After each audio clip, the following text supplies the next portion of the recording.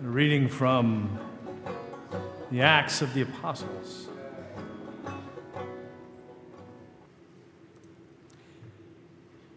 Now the apostles and the believers who were in Judea heard that the Gentiles had also accepted the word of God. So when Peter went up to Jerusalem, the circumcised believers criticized him, saying, "Why did you go to the uncircumcised men and eat with them?" And then Peter began to explain to them, step by step, saying, "I was in the city of Joppa praying, and in a trance I saw a vision. There was something like a large sheet coming down from heaven, being lowered by its four corners, and it came close to me.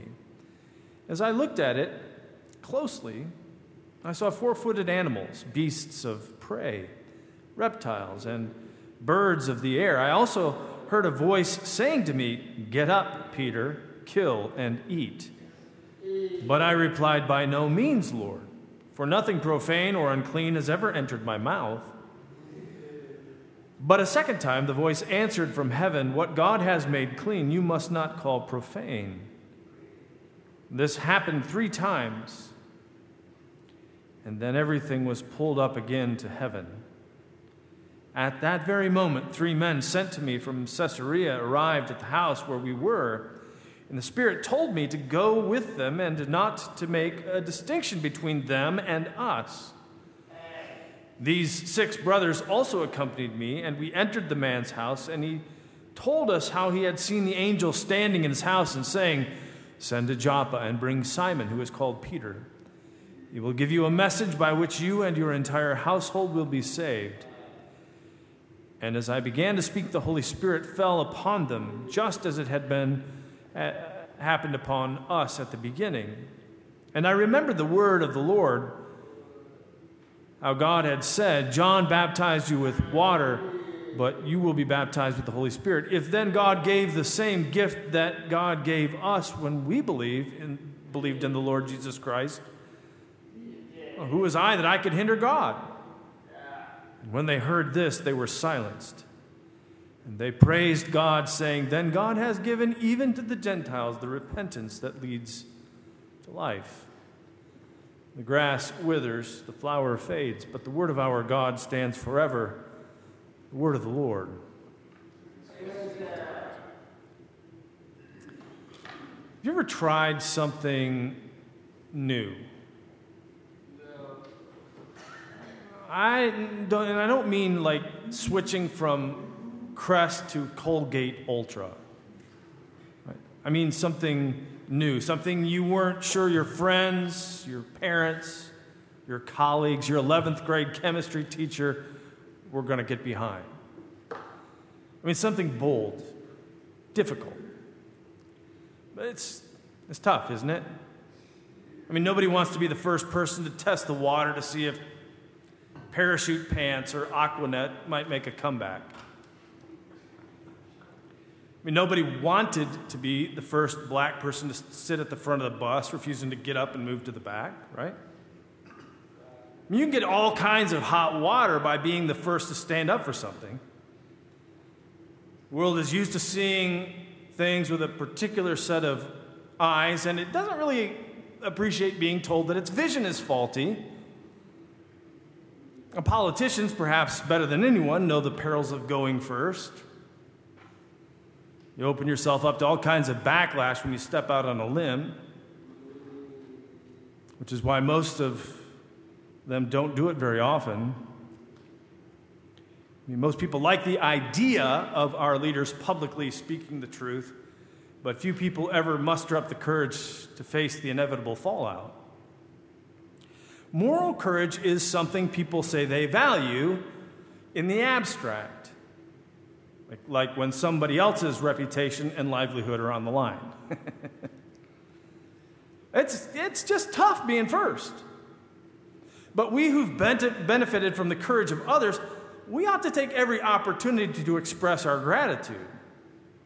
I mean, we also need to think about taking our place in the long line of people who've risked everything to make the world better for everybody. Look at Peter, for example. Well, this is a tricky one for old Peter.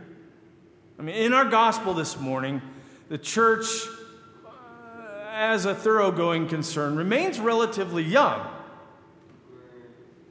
They've only been at it for a little while now, and things are starting to get settled down just a bit. They're feeling a bit more comfortable, confident, thinking about maybe getting a sign made that people can see as they drive past on their way to the mall.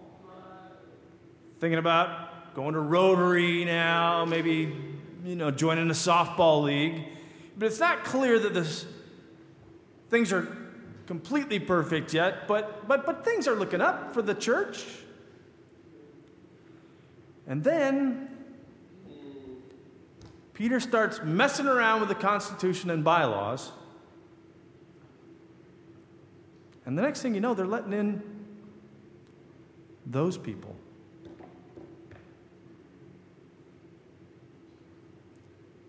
Gentiles. The uncircumcised. I mean, come on.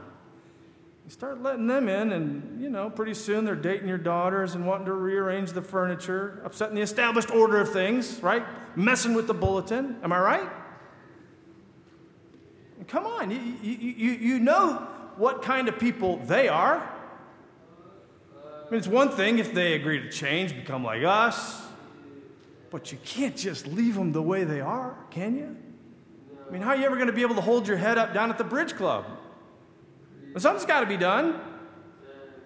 Well, yeah, I mean, Peter has stuck his hand in the hornet's nest this time.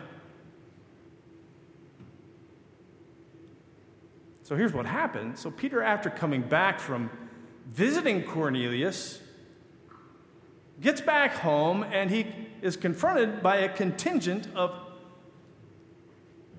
testy elders and deacons who meet him at the front door, and they want to know just what he thinks he's doing, eating with uncircumcised Gentiles. He's in trouble. I mean, you could see it in their eyes. I mean, they were getting things nailed down just the way they wanted them. They didn't need some busybody fooling around with the natural order of things. And how did Peter respond?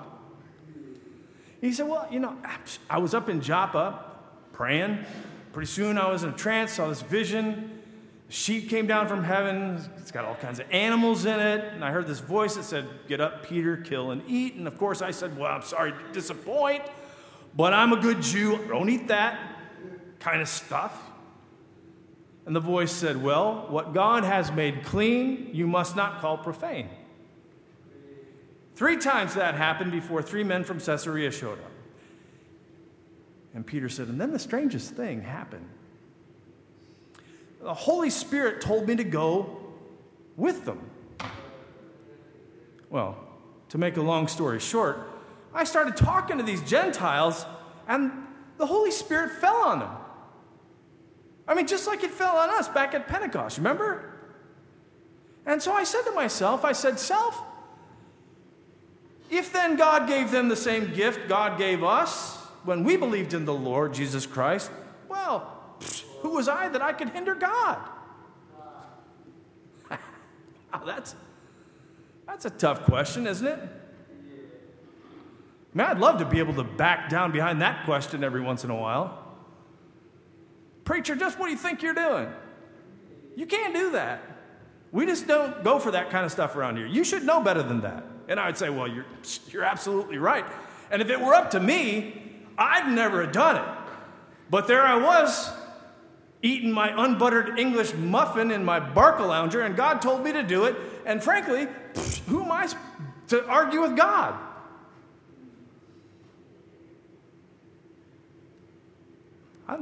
That would be a handy one to be able to pull out on occasion. I mean, what are you supposed to say to that sort of unassailable logic? Because you know as well as I do that we've never done it that way before means something like God's never done it that way before, right? And we ought to sit up and pay attention to that kind of stuff. I mean, it's easy to think that I've got God figured out. Whom God loves, what kind of thing God hates, which often just means now I know whom I have to pay attention to and whom I can finally ignore with a clear conscience. But see, God doesn't like to live in the boxes that we make to store God in. God's constantly sort of breaking out of those boxes, doing things that make no sense, loving people that no intelligent person would love. I mean, it's in there. Read the book. God relentlessly chases lost coins, lost sheep, lost children. God is famous for paying people more than they deserve for the same amount of work. God's got a reputation for inviting beggars off the street to big blowouts down at the country club. I mean, one of the most consistent themes of the Christian scriptures is that God is busy with the work of the worlds that we build in God's honor. God constantly calls me up short. See, I thought God meant this, when in fact, it turns out God meant something entirely different. So let's just be honest. God is a God of surprises. There's no question about that. I'm continually being reoriented to life in the reign of God, constantly being taught to see the world in a different way, through different eyes. And, it's never what I thought it would look like.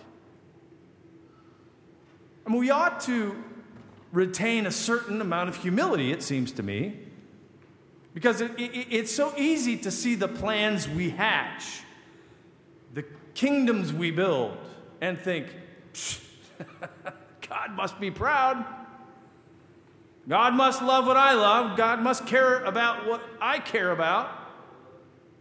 Yay, me. But as the author Calvin Miller, when asked one time if he felt that God had given him his art, the author said something that I've always cherished. He said, I'm reluctant to give God credit for anything God might not want to take credit for.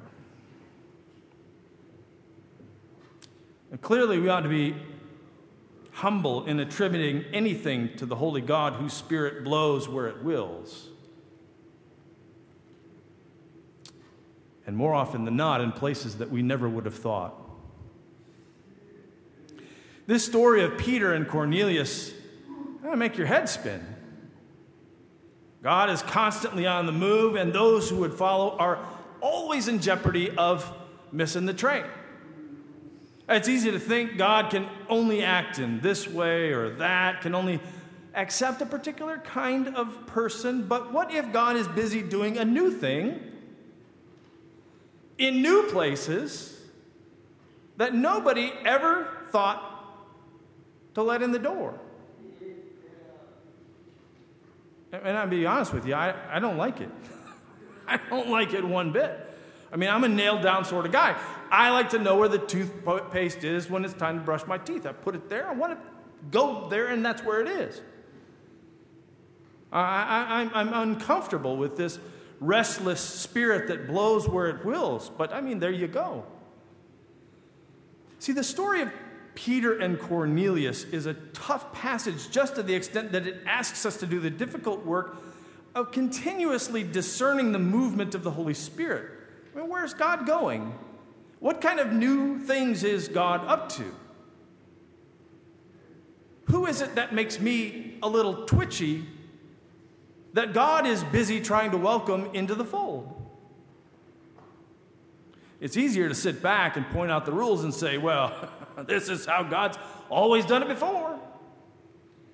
But God is bigger than my attempts to box God in. God cares about establishing a reign of justice and peace, not about making me feel comfortable with it. In this story, the Holy Spirit moves Peter to go out into the highways and the byways and compel them to come in, right? Not the established, made-to-order variety of parishioner who works in the office, drives a Buick and keeps the lawn looking tidy. But apparently, it's the least desirable that God's going after. At least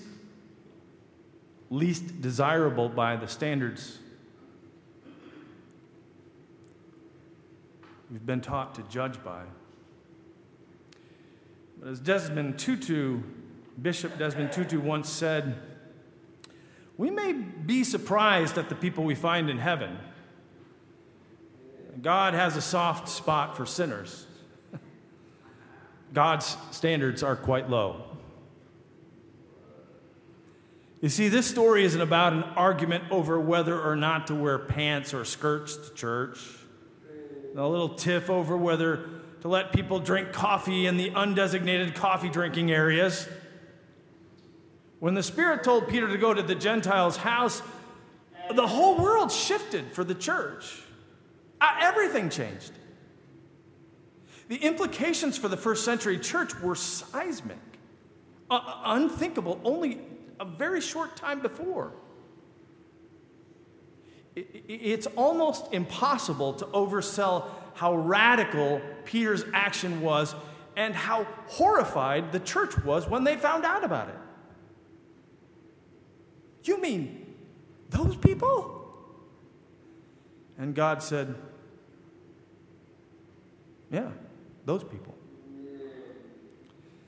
Consequently, this little story is a dangerous one to read out loud in church. I mean, it raises more questions than it answers, doesn't it? What do you think the biggest question this text poses is? Where is God moving in the community of faith today, threatening old patterns of belief? What sorts of people is God busy inviting into our fellowship make us uncomfortable? Well, the implications are troubling, right? But we can take comfort in the fact that it's not really our question at all. It's God's question. And like the good book says, who am I that I should hinder God? See, I'm afraid of this text. But I'm also just as afraid of getting in the way of what God wants us to do. Who God wants us to love. So what are we supposed to do? I don't know the answer to that question. In full, anyway. But I will say this.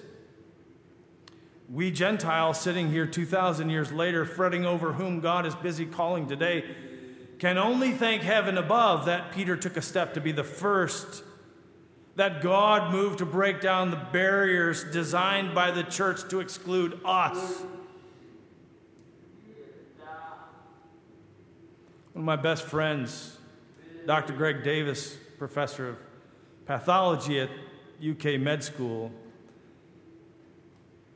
does autopsies for a living. He tells a story about his father, who's a second-generation Russian Jewish immigrant. Spent most of his life as an OBGYN down in Knoxville, Tennessee. And back in the 1950s, he used to come to Kentucky to do pro bono work at the Florence Crittenden Home for Unwed Mothers. Now, one of the doctors, a good Baptist deacon with whom he used to work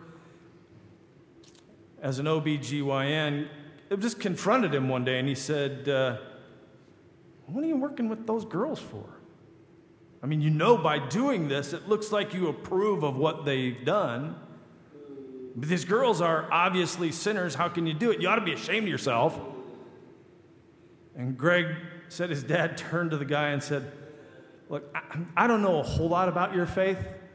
I'm a Jew, after all. But I have read the New Testament, and for the life of me, I can't remember where it says that Jesus tells his followers to ignore people who are different. Or worse, kick them when they're down. Which gospel is that in? And it was said that the good Baptist deacon never spoke to him again. Look, I don't know what all this means as far as where God is leading us. Only that we need to be very careful when we presume to speak for God and whom God can love, and therefore whom we are called also to love. I mean, trying to catch a glimpse of the movement of the Holy Spirit, it's not for the faint of heart. God's always trying to bring somebody into the game that we wouldn't have even picked for the team. But our job isn't to have all the answers all the time. Our job is continually trying to see the world the way that God sees the world. To be able to see those whom God calls us to love with different eyes, with God's eyes. But see, that's a good thing. Because, I'll let you in on a little something.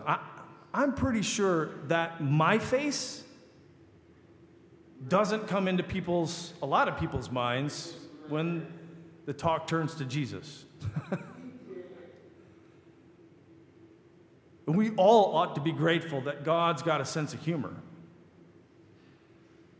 and that there's plenty of grace to go around.